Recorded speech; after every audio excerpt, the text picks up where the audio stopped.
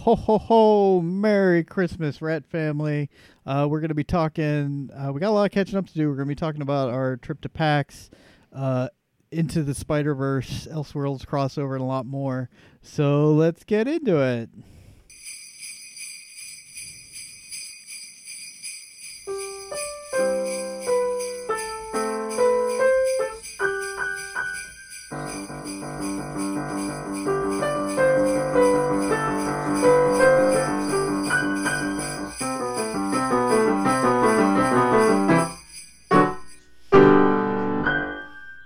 Touch of the jingle bells there for our Christmas episode. Yeah, so by the time you're listening to this, it is either Christmas or almost Christmas. Yes. It is the 22nd, so we're on Christmas Eve. And Christmas Eve. Because Christmas Eve is right? Yeah, because Christmas Eve's the 24th. Christmas Eve is the 23rd. So we're on Christmas Eve, which is the 22nd. Okay, all right. Get it? Okay, I'm with you. Okay, I'm sorry, I'm not good at math. So. That's all right. That's why you're we had a question from Facebook. Oh yes, we did from one of our listeners. I think it was from Megan. Let me pull up the Facebook. Okay, she was asking us while he's looking for it to talk about some Christmas things to maybe avoid with your ratties or ways to celebrate with your ratties. Yeah, I'm just talking while you're finding it. Was it a note that she sent us? I think it was like a post or something. Let's see. But one thing I'll start while he's looking for it was she was talking about, like, is it safe to let your rats climb inside a live Christmas tree? And the answer to that is no, because pine is very toxic for rats. Like, you never want to buy a pine litter for them. You have to be really careful that the toys you buy for rats are not made from pine wood. A lot of them are, and so you have to be careful with that. And you want to avoid the snack shacks, which have pine. Yeah, we've used snack shacks in the past, and somebody pointed out.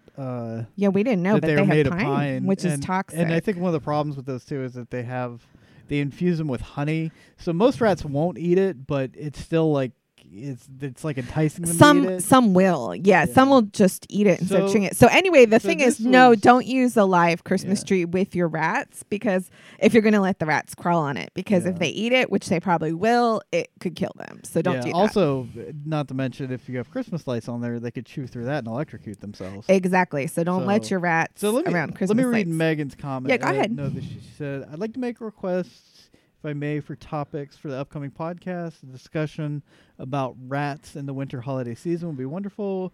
What to watch for as weather changes. Yeah, that's a good. We'll get to that. What they can play in versus what is unsafe when it comes to gift wrapping, packing peanuts. 2, are those unsafe? Whether presence of a live Christmas tree in the house is a good idea for your listeners to celebrate Christmas, and if rats can play near the tree when roaming free, or if they can hurt themselves, become ill if they nibble on the leaves, branches. Best way to keep them warm if you live up north. Best treats to put in their stockings, etc. The best treat is a bonding pouch made by me, and you can order it from my Etsy site and put that in there for them. Yeah, our tree synthetic is also right next to the cage in our living room, and I'm afraid to put the lights on in fear of multiple points of light will hurt their eyes. I'd love to know what you guys think. And your reaction to Aquaman, which we haven't seen yet. We will be getting to see that. Yeah. So why don't we kind of go through it one by one, and we'll just kind of talk about some of the stuff. What's the first thing she asked about? So I think the first discussion about rats, winter holiday season.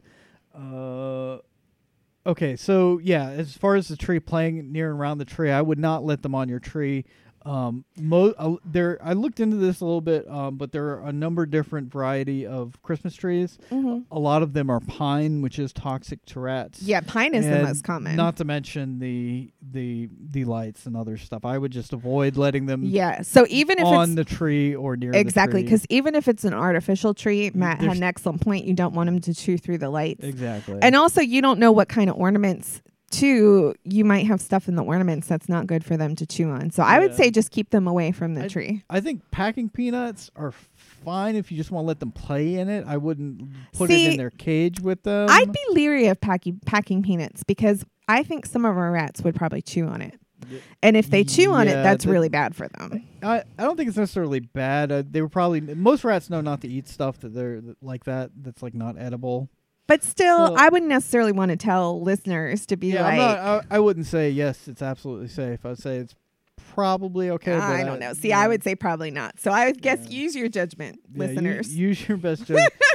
As far as the lights hurting their eyes, I don't think that would be too much of an issue. Usually, what we like to do, especially in the winter too, you want to have the back. We usually cover the back cage, the back of their cage, with like a blanket or something that they can chew up, and that kind of keeps them covered.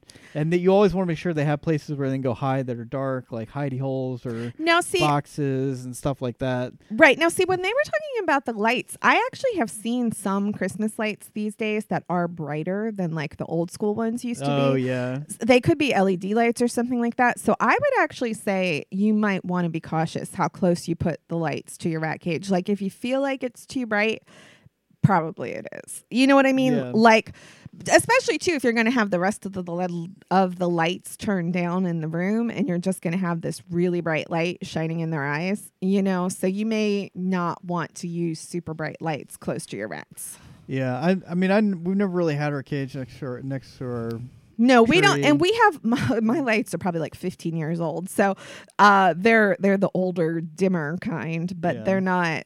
Yeah. So I don't know. I actually think that's a good point to watch out for when you're decorating. Yeah. I think mostly just you need to keep them away from the tree, mostly because you don't want them chewing on the lights. No, but I think she was just talking about like if the lights are too close to the cage. And I think that is something to think about. So. Yeah. I guess if it's kind of crazy, it could be. Just like if it's too bright for them, Use your best judgment, I would say. Yeah. You know, and pay attention to how your rats too. You notice if it's bothering them. Well, and like I know some people on Instagram, or a lot of people, use the flash when they're taking pictures of their rats. Please don't do that. That is really not good for their eyes. Yeah. It hurts them. It's too bright, and it's just too bright for their eyes, and you shouldn't do that. It makes their eyes look. They get red eye and stuff too. Yeah, and it's painful for them, so you shouldn't do that for your rats. So because of like the flash on the camera being too bright, that's why I think it's kind of good to just be cautiously aware of how bright the lights are. Yeah. Yeah. Yeah. So Let's see other stuff for stockings. What would we get them for stockings? Like whatever treats they like. I usually try and get them like little chew things because rats are always going through wooden chew stuff. And they have made recently at the store, I see sometimes apple sticks. So I will get sticks from an apple tree. They love those. They really do love them, and they chew them. Yeah. And apple sticks are okay for them. They're not toxic. Who was it? I think it was Lando. Who just yeah, tore through those. Yes, like he did. He got them, and he just like he just shredded them to bits. He was industrious. And they also usually have willow sticks at the store too, and those are also safe. Are good. So willow sticks, you can find like little structures woven out of the willow sticks sometimes too, and those are safe for them. Sometimes we'll give them pumpkins too. Oh yeah, you can get those little pumpkins, the little mini ones, and we'll cut the top off, and they like to go in and chew it up, and that's safe for them to eat and to eat the pumpkin seeds good and fall treats for them. Yeah, because sometimes around Christmas you can still find pumpkins and stuff because people are baking. So yeah, it's like a fall food. So yeah, and. Let's see. We kind of avoid yogis, not for any real particular reason, but they can't eat too many yogis because they'll get sick. Yeah, and they're kind of expensive anyway. They're high it's in sugar too. Yeah, it's like I would rather give them. We give them the pistachios in the shell and make sure you get unsalted. But we get the raw unsalted pistachios in the shell, and they're really good at breaking them open and getting the pistachios out. So it's like enrichment and a snack. Every time we talk about yogis too, I think of this story when a long time ago, before I did the Nerdy Rat, I was doing production on this guy's web show that I don't even remember the name of, but like he only did like 2 episodes or something, and they were doing like a podcast style kind of show, and they were sitting there talking, and the lady who lived there had a what's it called, a chinchilla. Okay. And they were talking, and then they started eating these snacks that were on the table, and they were like, "Oh, these are really good." And then after like them eating them for like 2 or 3 minutes, making jokes about it, that somebody realized that they were chinchilla yogis. Oh my god, that's yogi funny. treats. That's and they were really like, funny. "Ew, yuck." It's like, it's not gonna kill you. Right. Obviously, you were just eating it happily, right, commenting on how tasty it was. So that's ridiculous. every time I talk about yogis, I think of that. Though. Yeah. It's like. Yeah, but yeah, generally like stuff for them to chew on is always a good bet. But do be careful, like I said, of the pine toys, because I Yeah. found that a lot of those like really cutesy toys that they sell in the pet store that are like specifically designed for small animals to chew on. Yeah. When you look at the ingredients, they're pine wood, and that is toxic. So yeah, I stay away from those. So safe woods are like apple, arbutus, ash, bamboo cane, blackberry, black currant, coconut shell, cottonwood, crabapple, dogwood, grapevine. I'm looking at a list. Oh, okay, yeah. Hawthorn, hazelnut, kiwi. Yeah, I mean, the ones you're most mulberry, likely to find pear, in the poplar. store are like apple, willow, things like Yeah, that. But just stay away from pine. Yeah, toxic is like beech, birch, black lotus, Yeah. cedar, cherry. Like, so it's really and that's the thing with Christmas trees too. Christmas trees are all different types. So like, but they're usually a type of pine, though. Even a if lot they're a of them different are. type, they're usually a pine tree. I mean, I don't think I've ever seen a Christmas tree that wasn't some type of pine. I mean, there's like balsam fir and there's blue spruce, but like those are all pretty much pine trees. Yeah, there's balsam fir. Yeah, but that's a type of pine. It's fir, Canadian fir, Douglas fir. Yeah, Canadian it's fir, like Noble it's like fir, just different types white of pine. pine, Scotch pine, Yeah. Virginia pine, Bruce.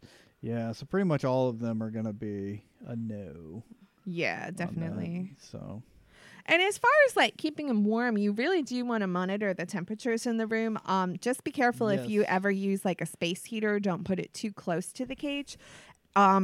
You don't want to overheat the bars on your cage or your rats. I usually keep also it like make sure 3 or 4 feet away with like a fan pointed at them if it's like a really cold night. Yeah, and the thing is too, though, with space heaters, don't leave them on when you leave the room or leave the house or overnight, because they're fire hazard. And so you really do have to be careful with the space heaters. Yeah, but, if you're in the room with the rats, that could be a good option while you're there. Yeah, and one thing our vet told us, actually, because we noticed a number of our rats started having more respiratory issues when it got colder. And she said that it's real common around this time of year for a lot of rats to start having those, like the sneezing. Like as the weather changes, and the congestion. So you want to keep an eye on your rats. If you hear them making squeaking noises, you may want to put them on antibiotics for a little bit. But check with your vet first. Yeah, check with your vet for dosage and recommendations too. Yeah. So that's the kind of things you want to look out for. This time of year. This time of year is with rats. But but thanks. Thanks so much for your question. I'm glad thanks for keeping listening to us. Thanks for listening. We don't get a lot of feedback, but it's great when we do. Yes. I appreciate. It's nice to know that people are out there are listening. Yes. And involved to our semi-sporadic podcasts. Our intermittently updated podcast. So that's right. So let's get into some ratty updates. Yeah, then. we lost our Peter. Yes, we had to put him down, help him sick. cross. His brother Fievel, we still have. He's the one that had breathing issues, and he's been on theophylline and prednisone for months now. Right, and he's doing well. And Peter started to have similar issues, but he went downhill very quickly and did not respond to theophylline when we put him on it. So yeah, and it was funny because like the theophylline, I think it did help his breathing a little bit, but he just kept losing weight and he was ready to go. Yeah, he was ready. Yeah, so it was hard. I miss him. He was so sweet. Even like his last day here with us, like he was bruxing and he was just still so happy. But I feel really glad at least that we made the decision to help him cross over before he started suffering, because he was still happy, when he was with us, and that made me feel good that we let him go before he was suffering and hated life. And the thing is, with that kind of degenerative breathing disease, is they do start to suffer relatively quickly, and it gets very bad for them too. I've had rats, if the meds aren't working. I've had rats die from that. They lose weight so much so quickly, and they just can't keep weight on, and they have no energy, and it's just really, really bad. So and we helped him cross over. Yeah, with our vet, obviously, but I miss him. He was such a good boy. He was a good boy. He was so sweet. But Did we even have Minty and Elsa? I don't think we did for the last podcast. We've only had them a few weeks. Yeah, so we had a pair of foster boys, Minty and Elsa, and their family had to give them up, I think, because of allergies, right? I think so, yeah. And Minty is a little... They're actually both boys. They're both boys. They're gender fluid ratties. Minty and Elsa. Minty is very small. I thought Minty was younger, but he hasn't really grown a whole lot. So he might just be a really tiny rat. But yeah, we can't tell. They thought they were both about a year old, but Minty does look like he's not quite a year. They're both Dumbo-eared. And Minty has got the curly fur and curly whiskers. And Elsa is a little bit lighter colored, a little bit more like the Snow Queen, you know? Yeah. But, and they were so, like I said... like a couple days after we got them, it's like, I think maybe we should adopt them. But we still had Peter at that point, and I was hesitant. Yeah, you weren't so sure, and you were like... Well, because, here's the thing. So we skipped over saying this. We had gone on vacation to Philadelphia. We went to PAX Unplugged, which we'll talk about a little bit later.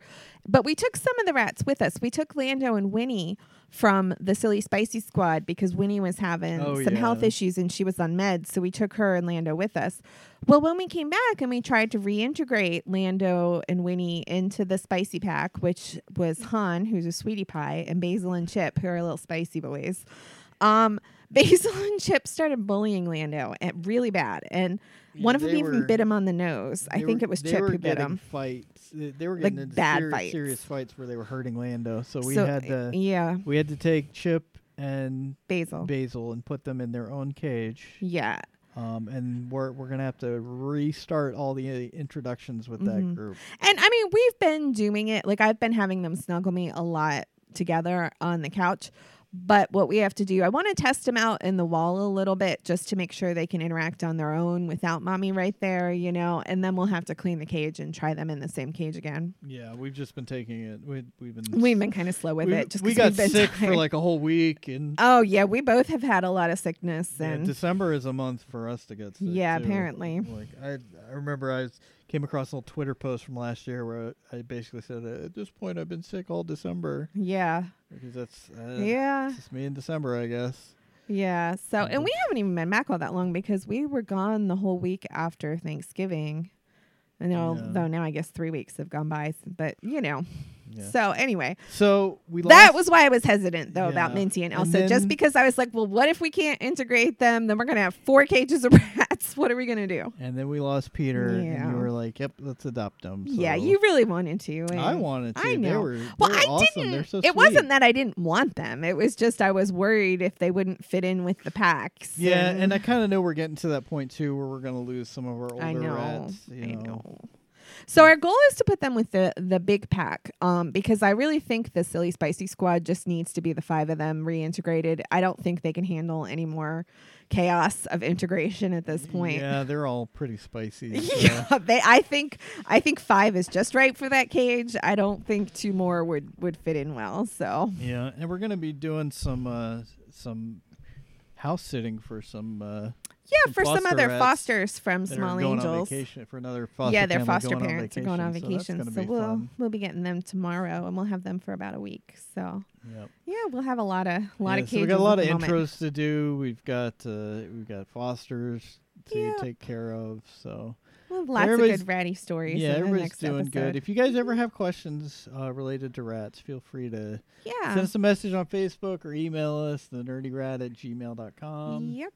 And actually, let me pull that up, make sure we don't actually have anything, because I don't always check. I know we're kind of bad about checking and doing our social media sometimes. I do want to start trying to be more regular with podcasts. Yeah, that would be a good goal. That'll be our 2019 goal. But so you're speaking of things in our email that I sent to us. Or our email from myself to ourselves. So you're doing gaming pouches now that we're selling at Dice City. Oh yeah! Shout out to Dice City in Silver Spring. So I started making velvet gaming pouches for Matt. He needed something to hold his dice. I just wanted for one, Magic, and I was like, "Can you make me a dice pouch?" And you're like, and you just whip up this fabulous dice bag with like this drawstring. I know. And, it's velvet. It was velvet, and then it was lined. It's fully lined. For those of you who are fabric people, you know what that means. It has like a different inside fabric. And then it has a fabric drawstring. It's not just like a shoestring drawstring. So, and it's flat bottomed, which is pretty cool, which means that it's a little bit more stable. So it doesn't necessarily go spilling all over the table. Yeah. And I showed it to Jesse and Jimmy at Dice City. I said, would you guys be interested in selling these at your store? And he goes, oh, do you have an in with the manufacturer? I was like, It's like, as a in matter more of ways fact, than one. as a matter of fact, I do. Yes. I am married to the manufacturer. That's right. You would say. That's right.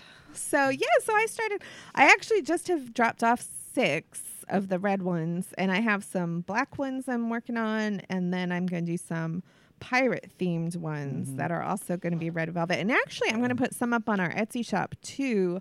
I just had a slew of bonding pouch orders, which was great. Sold before out the of holidays. bonding pouches. Just right about, now, just about. I have a couple Doctor Who ones left, but I'm working on some new ones to put up in the shop. So I'll have new ones listed soon, like this week. Yeah. But yeah, the Christmas holidays. rush. Yeah, which is great. And I think finally, and see, I don't even know how I solved this problem. It was maybe just dumb luck. But my listing had been buried like in the 5th page of Etsy listings for a really long time. And I kept tweaking it. I tried relisting it. I tried changing things. Nothing worked. And then one day I changed something and it was back on the first page. And since then I've had sales again. That's something I see a lot of like YouTubers and stuff complain about, like because I feel like a lot of these sites, you're kind of at the whim of the algorithms that sort all the content on those sites. Exactly. So it's like if the algorithm happens to like your post for whatever reason, it just like shoots it up there, and then you get hundreds and hundreds of hits or thousands of whatever it is. Right. You know? And you went months without getting a single order. And a lot of people in an Etsy Facebook group were complaining that Etsy had changed the SEO or something, and a lot of people were having a really big slump and having trouble getting their listings, on the front. So for whatever reason, I'm glad it's back. It's more motivating, certainly. And thanks for all the sales. Yeah. So, so that's cool. So I'm kind of going a little bit more forward on the crafting. Yeah, if you ever do buy a pouch from us, send us a picture. Yes, of your rats with the pouch. We can put it on our site. That'd Absolutely. So we got some local animal news. We do. On the last podcast about a month ago, we talked about that they have a new naked mole rat colony at the National Zoo in Washington, D.C., and they had not yet chosen their queen. So the rats are kind of like bees in that there's one queen, and the queen is the only one who breeds, and everybody else serves the queen, basically. So they hadn't chosen their queen, but now they finally have. One of the rats gave birth, which means that she's the queen. Nobody else is going to be able to give birth. Something with the hormones or pheromones suppresses everybody else's whatever. So yes, they have their queen. They have like 3 little babies. And what's really exciting is that when we were in Philadelphia for PAX, we went to the Philly Zoo and they had naked mole rats and we saw them in person. And oh my God, they are so cute. They're like little baby ratties, naked baby ratties. But like, I didn't realize how small the adult ones were. Like they're smaller. I thought they were like our rat sized, but they're like baby rat sized. It's funny because their little babies are like little pinkies, but they look just like the adults because the adults don't have any hair either. I know, but they're really, really cute. Like if you own any naked rats, it's just like a naked baby rat, and they're just like so tiny and adorable running around. Like when I saw them on the mole cam, which they have a mole cam, so you can watch them live 24/7 at the National Zoo. But when I saw them on the cam, I just still thought they were big because I didn't have any sense of size perspective, Yeah. So I thought they were like these giant normal ratties. But they're so tiny and cute. Babies. They're so cute. So anyway, check out Naked Mole Rats. They're very awesome. Yeah. And the Philly Zoo was really cool. We got to see pretty much everything there. Yeah, we did like the whole zoo. It was pretty cold, but... But, some of the animals really like the cold. Like the big cats really like the cold. Yeah. So the tigers were out and the lions were out. Yeah. And they had a lot of animal houses, too. So we saw a lot of stuff indoors. The cats were pretty active, actually. Yeah, they actually were happy. Yeah. So you want to just talk about PAX for a little bit? Want to move on to our nerdy section? Sure. Yeah. So we went to PAX Unplugged, and this is only the 2nd year that they have done the Unplugged PAX. So it's all tabletop games, magic, anything that's not video game. Yeah. Is basically and this there. is my first time going to a PAX, which is kind of strange. Mine as well. Because But it's more strange for I've Matt. followed Penny Arcade since the early year, like 2003, 2002. So that is a probably. long time, yeah. And So- I didn't really know anything about PAX at all. Yeah, until you didn't Matt even said, know- hey, you want to go? And I'm You- like, what's PAX? Yeah, you didn't even know that PAX was like a webcomic. I think a lot of people No, don't know I that, didn't so- know what it was at all. Yeah, because it's a Penny Arcade Expo, and Penny Arcade is a comic book strip. Or Okay.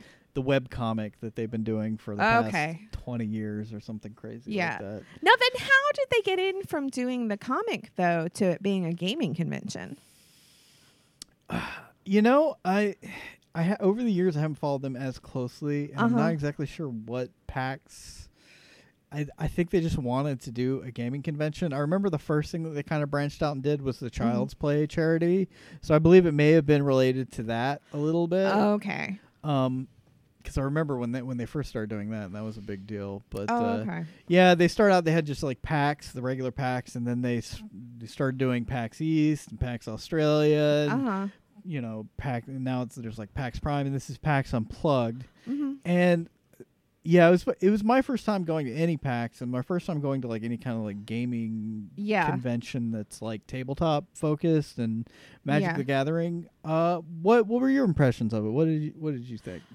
I liked some of it. I liked that they had like a learn and play room where they had structured gaming where somebody taught the whole room how to play the game kind of step by step.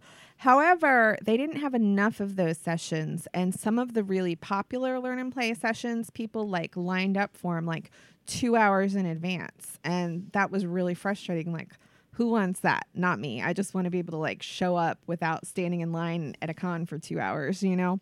Yeah. And I felt like there was a real lack of non-magic gaming. There was just like a lack of stuff to do. Like they had a lot of tournaments for board games and stuff like that. But at a convention with hundreds, if not thousands of people attending, the tournaments were limited to like 8 players. Yeah. 12 players. And again, you had to queue up early in the morning, hours ahead, rush to line up and sign up for that tournament. And then aside from the tournaments, there wasn't a whole lot going on to do. So I just felt like there wasn't enough stuff, especially for like you were playing Magic most of the time. So like as someone who's not there with a group of friends, who's not there like knowing how to play a lot of the games, it just felt like there wasn't very much going on. You know, I saw on the PAX Facebook page somebody made a somewhat similar complaint about if you were there by yourself or you didn't like have a set thing you were going there to do already, and you already had a group of people that you were meeting up with, it was a little hard to find a group and learn a game and start doing stuff. And yeah, I think they could have done a little bit better with having more structured stuff. I think I think a lot better. They could have done a lot better. Like, I know it's like as far as the magic stuff, I think that seemed good. Well, I think the magic stuff was all run by a company. Yeah, and it was very organized and a very experienced event coordinating company, right? Like they've done it millions of times. It's not the same company that did it the first year for PAX, but they basically did it, from what I understand, the same way that they did it the previous PAX Unplugged. They had a lot of structured events. You could sign up for a Planeswalker deck league where they give you you pay $15 for Planeswalker deck, and they give you an armband you can wear. And if you see somebody else with the same armband, you go, "Hey, you want to play a league game?" Then you go up and you tell them, and if you get a win or whatever, they give you cards randomly out of a box, and that's cool. That was pretty cool. They had drafts going on all weekend on demand, so as soon as they had 8 people sign up, they would fire off a draft. Yeah. Then they had structured events going on. They had. Were you doing like standard tournaments? So I did standard. I entered the 2 standard tournaments because that's my preferred format. Yeah. And then they also had like modern. I think they had legacy. And it seemed like they had a lot. Too. So like if you were there to play Magic, like there was a ton going on. And even if you were there by yourself, there was a ton you could do. Yeah, you could just sign up for all the events and you get matched. And then every morning they had the the well, I think it was called Mini Mini Masters. They basically yeah. just give you a pack of cards, and you make a deck out of that, and you play, and if you win, and it's free to do that. So it's okay. basically like you get a free pack of cards and Yeah. nothing else. That's cool. So that was very cool. But yeah, I think like I was walking around the show floor a couple of times, like just on my own, like looking at what people had and stuff. And like looking to see if any games were interesting. And every time I would see a game that looked kind of interesting, it was like somebody's already demoing it, and there's like 2 or 3 people waiting to demo it. Exactly. And they had a big open play area, but it was kind of like they had signs where you could put at your table, like looking for group, where you could like look for more people to join your game and stuff. But it is a little intimidating to like try and go around, just go up to a stranger, and it's like you wouldn't see those signs very often, but. And for me, I didn't even necessarily find the free play room intimidating as much as I found it overwhelming. Like, it's not the kind of place where I want to hang out. It was like a giant cafeteria from hell. It was like an endless rows of cafeteria tables in a giant exhibit hall, completely packed with people playing.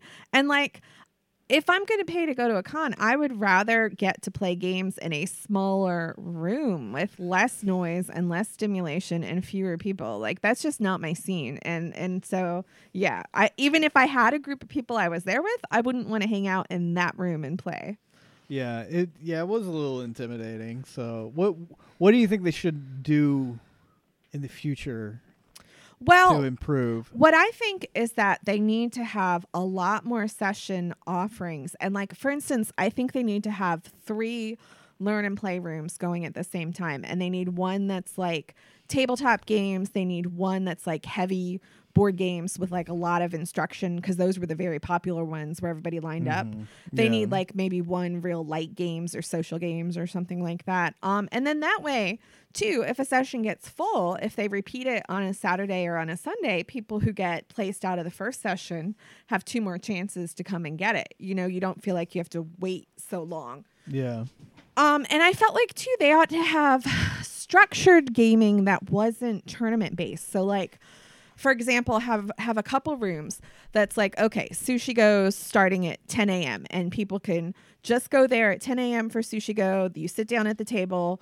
You know, you have people there who want to play the game. It's easy to meet people, but it's not a tournament where you have to play it for like 3 or 4 hours in a row. Yeah. You know, and it's not a tournament where you have to sign up in advance to play it. That's one thing I've kind of noticed. Like Magic has kind of like over the years seems to have taken this turn of like everything you do in Magic is like super competitive. Like anything you sign up for to do Magic, there it's always like, you know, you got to win. You know? Yeah, and like I don't mind necessarily having tournaments, but what I minded was not having other options, and what I minded was that the tournaments were impossible to get into because they had such a low player. Yeah, such a low player quota. Yeah. like 8 people. Are you serious? That just didn't make sense. But overall, so, I had a lot of fun. Structured gaming. I had fun at the learn and play sessions that I went to. I had a lot of fun. Yeah. So I would like to do more stuff like that in the future. Yeah, and that game you got. I got some cool games. Yeah, Get Off My Land. Get Off My Land. That game was really cool. It's like it's kind of like a farming game. Yeah, it's like a farming simulator, and you can play up to 4 players, and you can like fight over land and stuff. And yeah, you have to like. It's so in some ways it might be like a tile game like Catan or something like that, where you have to own different tiles of land, and you know it gives you resources and stuff like that. But I don't know. I like farm games. I'm always playing like online. I'm playing Harvest Moon and stuff like that. So it was fun. And it's a relatively quick game to play for one of those types of games, because it's got like you go through a whole year, and it's like there's a set number of turns, so it's like exactly, and then the game's over. Yeah. So it's not right. And also, I really liked that game, and a couple of the other ones I got have been scaled so that you take different cards out based on if you're playing with 2 players, 3 players, or 4 players. It's designed to accommodate the different number of players. And that is something I noticed a lot of the newer games are doing, and it's a much better gaming system because it makes the game so much more interesting. Yeah. And because like you got me that game. Remember that Mario game you got me? Oh yeah, and it said it was okay for 2 players, but it really wasn't though. Like it didn't work for 2 players. It was like it wasn't a very good game to be. No, but it was kind of like it would have been a better game if they had tried to specifically tailor it to be a 2, 3, 4. Here's a round. Flip a coin. Oh, yeah, you won. Count up your points. Yeah. Like, oh. Yeah. Okay. Cool. So I guess, especially having experienced that, it made me even more grateful. Like, oh wow, it's nice that they're being more sophisticated with the game design. Yeah. But so I got that one. I got Cat Lady, which I learned how to play at one of the Learn and Play games. It is awesome. Yeah, I played it with you. That was pretty fun. Wasn't that fun? We're going to actually have to play that again, maybe tonight after we finish the podcast. So you can get like the cat toys, you get like the cats, you get cat food, you get costumes for your cats. I think we bought up all the cat related games at the con. Because you got another one that we haven't played yet because it's more than 2 players. That was more like a social game. That's like one of those like come up with a funny combination. It's like that game that everyone thinks is so great that Apples I hate. to Apples. No. The Cards Against Humanity. Yeah, Cards Against Humanity. It's game. Like that. I hate that game because I feel like it's like, we said a dirty. We're so politically incorrect. Look how funny we are. Oh, we're terrible people. Ha ha ha. It's like lame. That's the entire game. Like that's the entire. Like very shocking. Yeah. You said a naughty word. Oh no, you said something terrible. Wow. Oh no, you made something racist. Way to go. Yeah, congratulations. Not my type of game. But if it's about cats and how awesome cats are, yes, I'm on board. And remember that other one we got before the con, Battle Kittens. That one was pretty fun too. That was pretty good too. There was a tournament for that too. A whole 12 people could sign up for it. Oh yeah. Let me just say, I did 3-0 both the standard events. He did! Woohoo! Friday and Saturday, and their payout was nuts. Yeah, they had awesome magic I paid prizes. Like $40 in entry fees, and they give you total, right? I went 3-0 both, so that won me 30 tickets. And to give you an idea of what the tickets were worth, like a magic bundle, which retails for like $40, was 12 tickets. Yeah. So in total, I got like 4 bundles. And then I got 2 binders and a deck box and some other stuff. Like all crazy, like really good prize payouts. Good prize payouts. Yeah, for especially Magic. if you go 3-0 in the end, which wasn't that difficult because it's just 3 rounds. It's not like you're facing 8 people. So but yeah, that was fun. I had fun at PAX. It was a good time. The city of Philly was really cool too. It was fun. I really enjoyed Philadelphia. I'd never really been there before to explore around. Yeah, we did a lot of exploring. We saw a lot of the local sites. We used a lot of Uber. Yeah. Which I'd never used before, but I thought that was pretty convenient. I just found a parking spot. I found a free parking spot and just left my car there the whole week. Never touched it. We were like, you know what? We got a free spot. We're just going to Uber. We're never going to move. I was like, so I can leave my car there as long as I want, right? And the guy was like, yeah, as long as you want. He was like, all right, that's what I'm doing then. The whole week, yeah. Seriously. Yeah, but we had fun, and we took a lot of our ratties with us, actually. We brought one of our Martin 680 cages with us, so we had... Oh, yeah, that's we had Fivel with us, because he has the CRD, so he needs his daily meds. We took them all with us. And we took Peter, who had just started his meds, I think, when we took him. So that we took Fivel, Peter, and then we took my baby Toro, because I couldn't leave him. And then we took Baby Girl, because Baby Girl can be a little bit of a bully. She's not a baby anymore. That's just her name. But she can be a little bit of a bully, and I didn't want to take all the 3 boys out of the cage and leave her behind to be like a sassy little miss. So we took her too. Because I was worried she'd bully the sweet little ratties while she was gone, while we were gone if she was in charge. And then we had Lando and Winnie in a small Martin's travel cage because Winnie had gotten sick. Yeah. So, yeah, that was a PAX Unplugged. It was a lot of fun. Could be better, but I would definitely want to go again. And I also think they're really open to feedback, and they know that there's a learning curve because this was only the 2nd year they've done the PAX Unplugged. Yeah, you even emailed them, didn't you? I did. And they actually wrote back and were like, thank you for all the feedback. And actually, they sent out an email survey to me, probably because I got the tickets for us. But it looked like they'd sent it out to all the participants. Asking for what worked, what didn't work, which is good. And I think if they're open to listening and open to growing, I think it could turn into something really great in the future. I think it will. Yeah, I think it will. All right. Let's talk about Into the Spider-Verse. Into the Spider-Verse! So, before I give your review? my your my 2 cents. my opinion on Into the Spider-Verse. Let me just start by saying I am the biggest Spider-Man fan He is. in the world. And even bigger than Spider-Man, I think he's a Spider-Gwen fan now. I love, and she happened to be in it too. I'm wearing a Spider-Gwen hoodie right now. That's right. Which his wife got him. I own all the entire Latour Rodriguez run of Spider-Gwen. Yeah. Even the ones after that, but yeah. So I love I love everything that is Spider-Man. He does. With that said, I don't just automatically love every Spider-Man movie that comes out. Spider-Man 3 was terrible. Spider-Man. I actually like Spider-Man 3 better Amazing than Spider-Man 2. was okay. I didn't even watch that one. Amazing Spider-Man 2 was a giant disaster. Again, I didn't watch that either.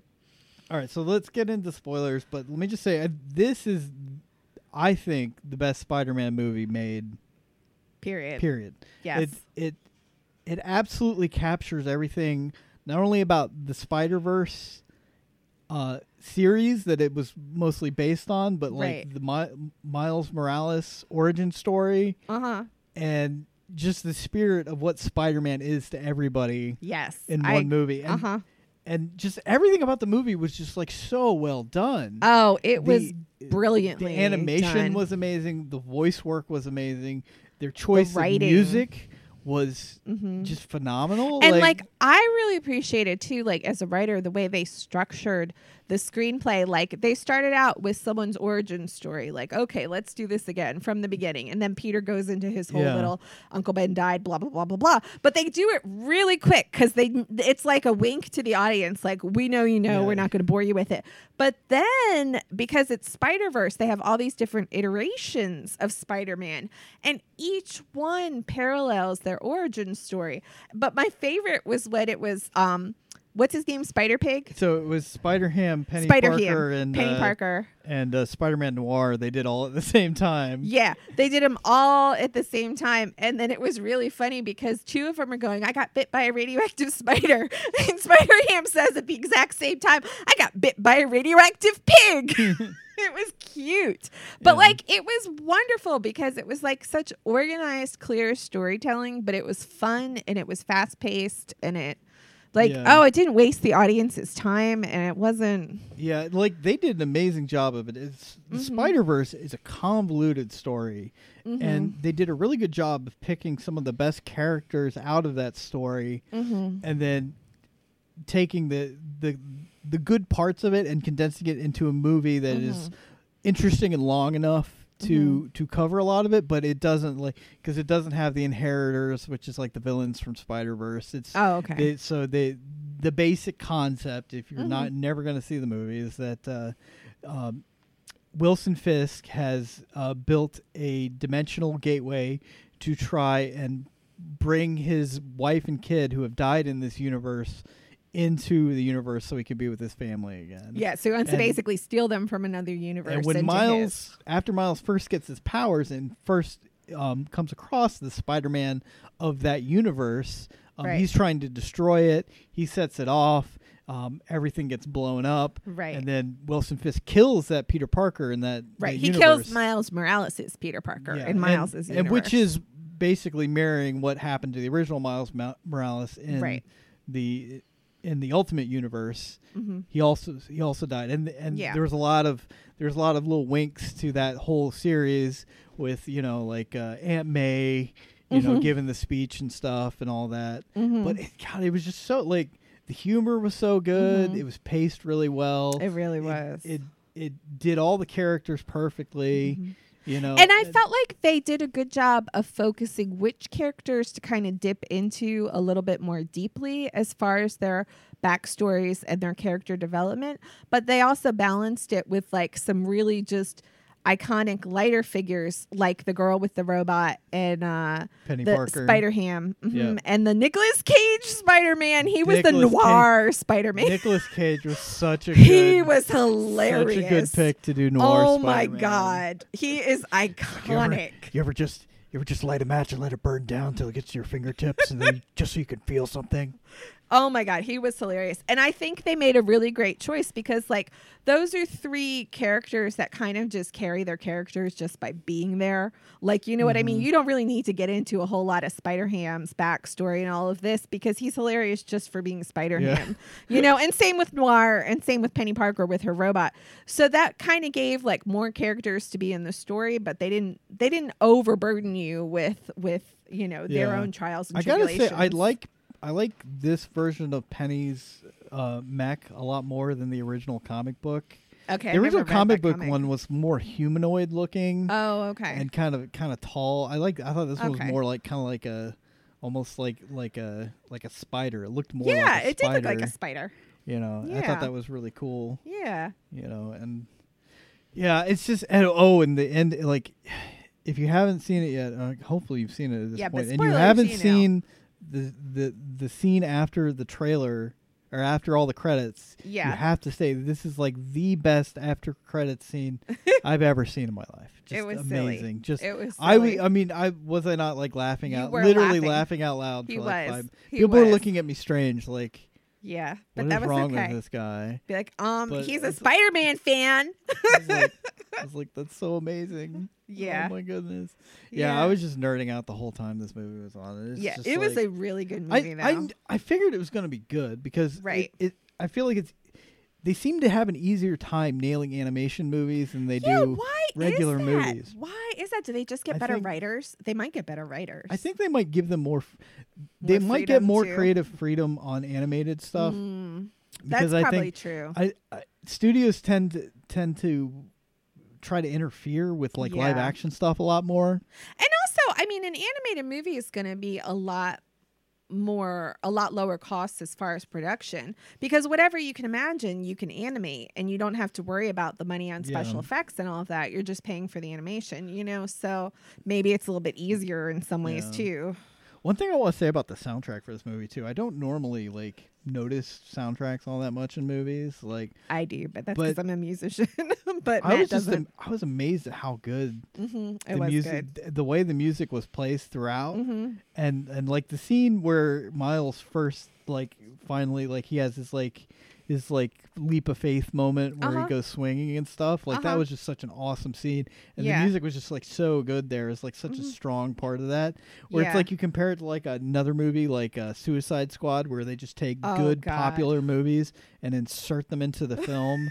And it's like, oh yeah, this is good music, but it doesn't fit. The only good part of Suicide Squad was the trailer that had "You Don't Own Me." That was brilliantly genius. And if the rest of the movie could have been like that, that would have been great. Well, they tried. They got the studio that did all the trailers to cut it for them. Well, they failed, but. But yeah, that was the only song I liked in Suicide Squad was the trailer for it. And if you don't know, you can get the album, the Spidey Holiday album from the movie is available. Yes. And it's got the Spidey bells. Spidey bells, Batman smells, etc., etc. Spidey Holiday. It has better lyrics than that, but yeah, it's pretty cute. Well, and they even I liked as they were animating too the movie. They did stuff like they pulled up text boxes, you know, to kind of like highlight some of what the characters were saying or narrating. And so they really made it look like a comic book as it was coming to life on the screen. And I just really love the stylistic choices they made.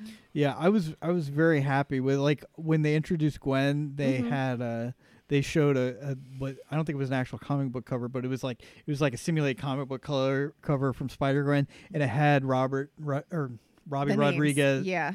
Was it Robbie Rodriguez? I don't know, baby. It's whoever the authors were. It had them. Yeah. I thought it was the cover though. I thought they were showing like iconic covers from all of them. And I don't see. I didn't recognize it. It might have been an alternate cover that I haven't seen. I thought I did recognize it, but it had Jason Latour and you know Robbie Rodriguez's name up there featured prominently, which I really liked. Because those two really kind of made Spider-Gwen such a great character with their whole run of Spider-Gwen. Yeah. And really brought her to life. So yeah, it was a great movie. And a lot of little things in there for us nerds that love Spider-Man, just so much to like you I feel like I need to see it again because I probably missed some stuff too. But even if you're not as into Spider-Man as Matt is, because I'm not that much, I haven't read all of it and all of that, but you will still love it. I loved it. It was great. Did you? Was there anything about the story that you were confused about? No, not at all. It was very clear. It was really easy to understand. And it was really easy to understand too about like the different universes coming into play and the different dimensions and stuff. Like I found it all to be very easy to follow. Okay. And I think they did an excellent job with it. Yeah. Okay, cool. Yeah. I just wondered because, like I'm so into it. I know I've read all the right, like you know all the backstories, you know all the comics, you know what they're basing it on, right? But no, I don't know all that stuff. But I found it very easy to follow. Yeah, very awesome. Yeah, I'm excited. I hope they do it. I hope the sequel is as good as this one was. Yeah, are they planning to do another one? Oh, I'm sure they will. I hope they will. It was nice they released it in a theater instead of making it go to... I said that to you while we were watching. I was like, I'm so glad that they decided to give this a theatrical release. Instead of going straight to DVD or something. This is also like introducing a lot of Spider characters that a lot of non-hardcore nerds like me may not have known about that they can get excited about those characters too. One thing I really appreciated too, and this is probably the teacher in me coming out, but it was a completely kid appropriate movie. And a lot of times the live action superhero movies are really not that appropriate for kids. And this one was completely child friendly, and yet it was still like sassy and adult. It wasn't, it didn't cross any lines that would make you feel uncomfortable to have a kid there. And I think that's great because I think kids love superheroes and there should be stuff that's appropriate for them to see. And I think it was so nice. Like you're getting the different kinds of Spider-Man too. You're getting like a female Spider-Man. You're getting the Spider-Man with Miles who's black, and it's like it's giving a lot more people kind of like an into the superhero world of like personally identifying with the character. Yeah. And Miles Morales is a really important character because he has been one of the best characters that has been created in the Marvel universe in the past 10 years, just because he was so popular. And the reason he was so popular is not because he was like a diversity character. He was just a really well done character. Exactly. He's a very relatable character. Exactly. Too. Well, and I think you would probably say the same thing about Spider-Gwen as well, because I haven't read the Spider-Gwen ones either, but it's like same thing. Like if somebody is well written, that's what's going to make them popular. Yeah, and that's why I really got into Spider-Gwen because at the time that Spider-Gwen came out, and it was like the first year or two, like at the time the Spider-Man in the Marvel universe was like this Tony Stark kind of character, because like he owned his own company and he wasn't with Mary Jane anymore. And and I like how they alluded in the movie to that the one Spider-Man had gotten divorced from Mary Jane and he was like all depressed and out of shape. That was really funny. Yeah, that Spider-Man. And I liked at the end they sweats. I know. And then at the end though he tries to get back with her and I was like, yay, you repaired that storyline. Yeah. Yeah, and honestly, like the Spider-Man at the time when I was into reading comic books and I was reading Spider-Man, and I was reading Spider-Man at the same time, and I just wasn't that attached to Spider-Man because he wasn't much of a relatable character anymore. He was just kind of this like playboy who's got all this money, goes around the globe saving babies and all this stuff, and he's got like a Spider-Mobile, and I'm like, that's but like not your friendly neighborhood Spider-Man anymore. Spider-Gwen's just a teenage girl trying to get through school, trying to show up to band practice on time. And all of her friends are sick of her crap because she never shows up for anything, and and she struggles, and she was much more she was like Spider-Man was back in the beginning when I first got into Spider-Man. He was this guy who had problems, and like he had relationship problems and couldn't keep stuff together, and he was still trying to do the right thing all the time. So Into the Spider, like I could talk about this movie for another 3 hours because it's just so good. Yeah, but why don't we talk some about the Elseworlds crossover? Oh yeah, the Flash. So that's with the Flash, the Arrow, Spider-Girl, and they introduced Batwoman. Oh yeah, Supergirl. Sorry, Supergirl. Oh yeah, what did you think of Batwoman? I will tentatively say that I like her so far. We didn't get a lot of writing for her yet, but I mean, so far so good. See, I I agree with you. The thing It's kind of hard to tell. I feel like at this point, I don't know if this is something that like I kind of made up in my mind, or it's actually true. But it seems like to me, whenever there's a crossover, the writing quality goes down. And I feel like it's probably, and I know I'm going to insult some of the writers here, but I feel like they probably have to pull on board some of the writers from the other shows. And I'm sorry, but the writing on Arrow and Supergirl is not good. So I think that might be why. I don't know if it's like characters and actors carrying the Flash that makes it seem so good. No, the Flash has way better writing. But I feel like the writing on Flash has always been better than Supergirl and Arrow. It has I haven't watched significantly recent better seasons of Arrow because I just don't like that show. Yeah. I did watch the last season of Supergirl when it came on Netflix. I chose not to watch it. I enjoyed it, but I didn't even want to watch it. I feel like it's better than Arrow, but it's still not mediocre. On par with what the Flash is putting out week to week. Exactly. I feel like the writing on Flash is amazing. The only thing I've had, my only little annoyance this year with Flash is I'm not a real big fan of Sherlock. Oh yeah, yeah. I feel like he's a little so-so. I love Tom Cavanaugh, but him doing that weird French accent all the time is just like. But on the other hand, I wish he wasn't French. I know, but I get that they have to change his character up every season, and I mean it's a little funny to have a French character, so I'm okay with it. But he's not my favorite iteration by any means. Yeah, it's funny because like Harry, the one. Kind of the goofball. Like I didn't like him at first either, but then he really grew on you. Me. Mm-hmm. I kind of miss him now. Yeah, he was sweet. He was such a sweetie. But I actually enjoyed the crossover more than I have enjoyed other crossovers. Yeah, I will say that. I think the crossover was cool. I think the Elseworlds thing was pretty cool. Yeah. I wish they'd done a little bit more with it other than just like swapping the two of them. I wish they had done more with 90s Flash. I was excited to see I him. know. I thought we were going to get more with 90s Flash. He would like do something. He was only in it for like 90 seconds. Yeah, and they also implied that Diggle was a Green Lantern. Yeah, that was pretty cool. In his universe. He's like, John, where's your ring? Yeah, why aren't you wearing your ring? Oh. Yeah, there's a lot of little Easter eggs in that series. And I mean, okay, what I thought was hilarious though, as far as the writing goes, was that they what's that writing expression? You hang a lantern on it, or you hang it on the lamppost or something. It was hilarious that they called out the fact that nobody talks about Gotham, and now all of a sudden they're going to Gotham City. They're like, "Oh, we're going to Gotham City. Oh, that place is so horrible. We just pretend like it doesn't exist." Like it was like so funny. And then they're like, "Oh yeah, Batman's not here. He's been gone for so many years now." And it was just like hee hee. I did like Oliver getting like Batman doesn't exist. Yeah, he's an urban legend. He's basically just admitting that he's just like Batman light. Like, yeah, exactly. He's like, oh, Batman's just an urban legend.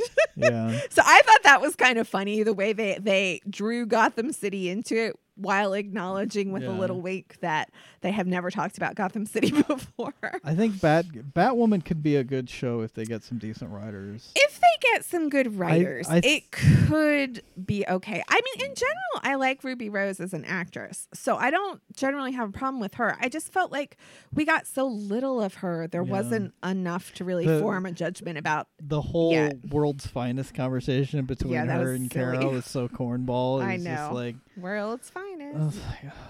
I was like audibly. I think I audibly sighed during that part. Yes. I don't know. It's got potential. I'm not against it. We'll see what happens. We'll see. It depends what they do with it. Yeah, maybe they'll actually have a Batman and show his face. Yeah. So we weren't really going to talk about Titans until next episode, but can we just say that we finished the season now, and it is just irksome that they are deliberately not showing Batman's face. I'm enjoying it. I'm just really annoyed that they didn't commit to a Batman and show his face, and they keep doing you see him from behind, or his voice is off stage. Right, you saw him in the suit one time, but not really his face. Yeah, it's just annoying at this point. It's not cute. Me. It's not like.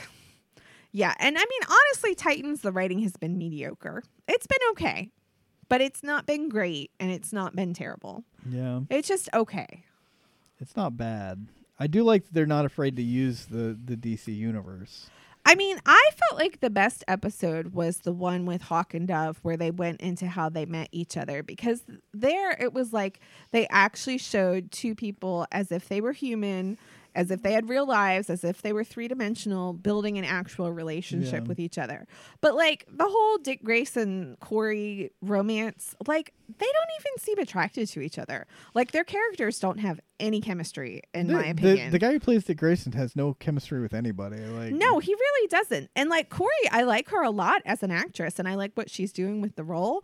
But I mean, it just seemed to come so disjointedly out of the blue when they had her start up with Dick. And I'm like, really? Because for 1 second ago, you didn't even like him. And I'm not getting anything from either one of you showing attraction. I kind of got that they both were kind of the same. Like, they weren't really that into each other anyways. Like, yeah, I mean, it's like a sex thing. Yeah, and I get that too. But at the same time, I don't even think that their body language or anything is showing that they find each other sexually attractive. It's just like, I mean, in some ways, I feel like they find each other repulsive. So, or at least she finds him repulsive. So I don't know. Yeah, I don't see it. We'll talk more about it next episode. We'll go into a full breakdown of the series. Yeah, somewhat. I don't like about it, and I mean, I do like a few things about it, but I'm more excited for Doom Patrol when that gets released next. But you know, now that you told me it's those characters that were already on Titans, that writing wasn't that good to begin with. Yeah, but those characters were way more interesting than any of the Titans were. They were interesting. I will give them that. Like the chef. The chef guy. The chef kind of reminded me of Deadpool. Yeah, a little bit. Yeah. Like with his kind of sassy humor. Mm-hmm. Yeah. Yeah, I think it could be good. Yeah. I have high hopes. I don't know. I have mediocre hopes. I have low hopes. Yeah. So, I put this on here. I want to talk about the Magic announcement that they had. So they did it at the Game Awards. They had an announcement that they're going to start promoting Magic Arena as an esport, and they're going to spend $10 million in prizes for next year, for 2019. Okay. So, so they announced that, and I don't know. I don't know how I feel about it. I feel like Magic Arena is not ready for esports right now. Okay, why not? Well, they just introduced their ranked queue, right? Okay. Which is like a queue that you can play, and it ranks you, and you can climb up the ladder or whatever. But they introduced it as best of one. So instead of having best of three, which is how you would normally have any tournament in Magic, you play a best of one with no sideboard. That seems kind of lame. It is, because that's not the format that Magic has used for tournaments ever. Right. And now they're like, oh, well, 97% of our users play best of one. So? And it's, exactly. Like, if you change the requirement, then they would play best of three. That was my immediate response. You know? But like, it was like, so what? It's just such a weird thing. And they haven't even said if they're going to change it to best of three. Everybody's like, please give us best of three ranked, because best of one ranked is miserable. Right. And best of one too, it doesn't even give you an accurate reflection of how good someone's deck is, or how good of a player they are, how skillful they are. Exactly, because it's like random luck of the draw. Exactly. There's too much RNG in Magic for best of one to be any which judge is why of they skill. have best of three in the first place. So that just doesn't make any sense. Yeah. So I when they announced it, I was kind of excited. I was like, ooh, I'm gonna try and, maybe I'll spend like $100 and put together a deck, an arena, and see what I can do. See if I can climb. Right. And somebody put out a post saying, oh, I did the math. And if you want to get to the top, just the top level, like plat or whatever the top tier is, not even top like 100 or whatever, you would have to, in a 30-day season, which they said their seasons are 30 days, you would have to play something like 14 games a day. Oh God. I was 14 best of one games a day, and I was like, well, I'm not gonna have time. Thank you. I'm not gonna have time to do that. Seriously. And it's just, and so I was like, that kind of, and then when they confirmed it was best of one, I was like, I don't see the point. Yeah, seriously. I'll wait until they come to their senses and make something a little bit more. Yeah, a lot of people have kind of derided it a little bit, like, oh, Magic, we're esports now, everybody. Yeah. Ooh, too, because like, I don't know. I hope it gets better because I have a lot of problems. I could go into all the problems I have with how WotC handles their pro scene and their tournaments and stuff. Yeah, but let's not go into all of it. Yeah, because this would be a 4-hour podcast. Seriously, I think we would lose some listeners on all the technical details. But yes, I hear what you're saying. The format sounds pretty bad. I'm just going to keep playing Paper Magic. Yeah. Because that's what I enjoy. I like collecting of it. I like, I can be competitive. I like playing competitively. It's just like, that's not the only way. Like, sometimes I just like to play for fun, you know? Just, like practice, try out different decks and stuff. Right, right. But, yeah. Yeah. So we got Christmas coming up. Christmas. Yeah. Well, Merry Christmas to everybody. And to all a good night. No, I'm kidding. And, let us know what you got your rats for Christmas. Yeah. You know? What were your little stocking stuffers for your babies? Yeah. Was there anything else you want to talk about? Nah, I think we're good. We're going to see Aquaman in the coming week or two. And also we're looking forward to that Bumblebee Transformers movie. We're going to try and do another episode in hopefully like a week, about a week for New Year's, or so, right around the New Year. Yeah. We're going to be talking about Bumblebee and Aquaman. Bumblebee looks amazing. I'm just a little nervous because sometimes the trailers are better than the movie. Oh, we got really good reviews, I think, too. Well, we'll see. I'm not holding my breath, but we'll see. Well, they are using the old 80s models. Yes, that is my favorite thing. I loved the 80s Transformers show. Oh my God, I love that show. Oh, we got a lot. Bumblebee's already out. Okay, so we'll we'll have to catch go up on see that.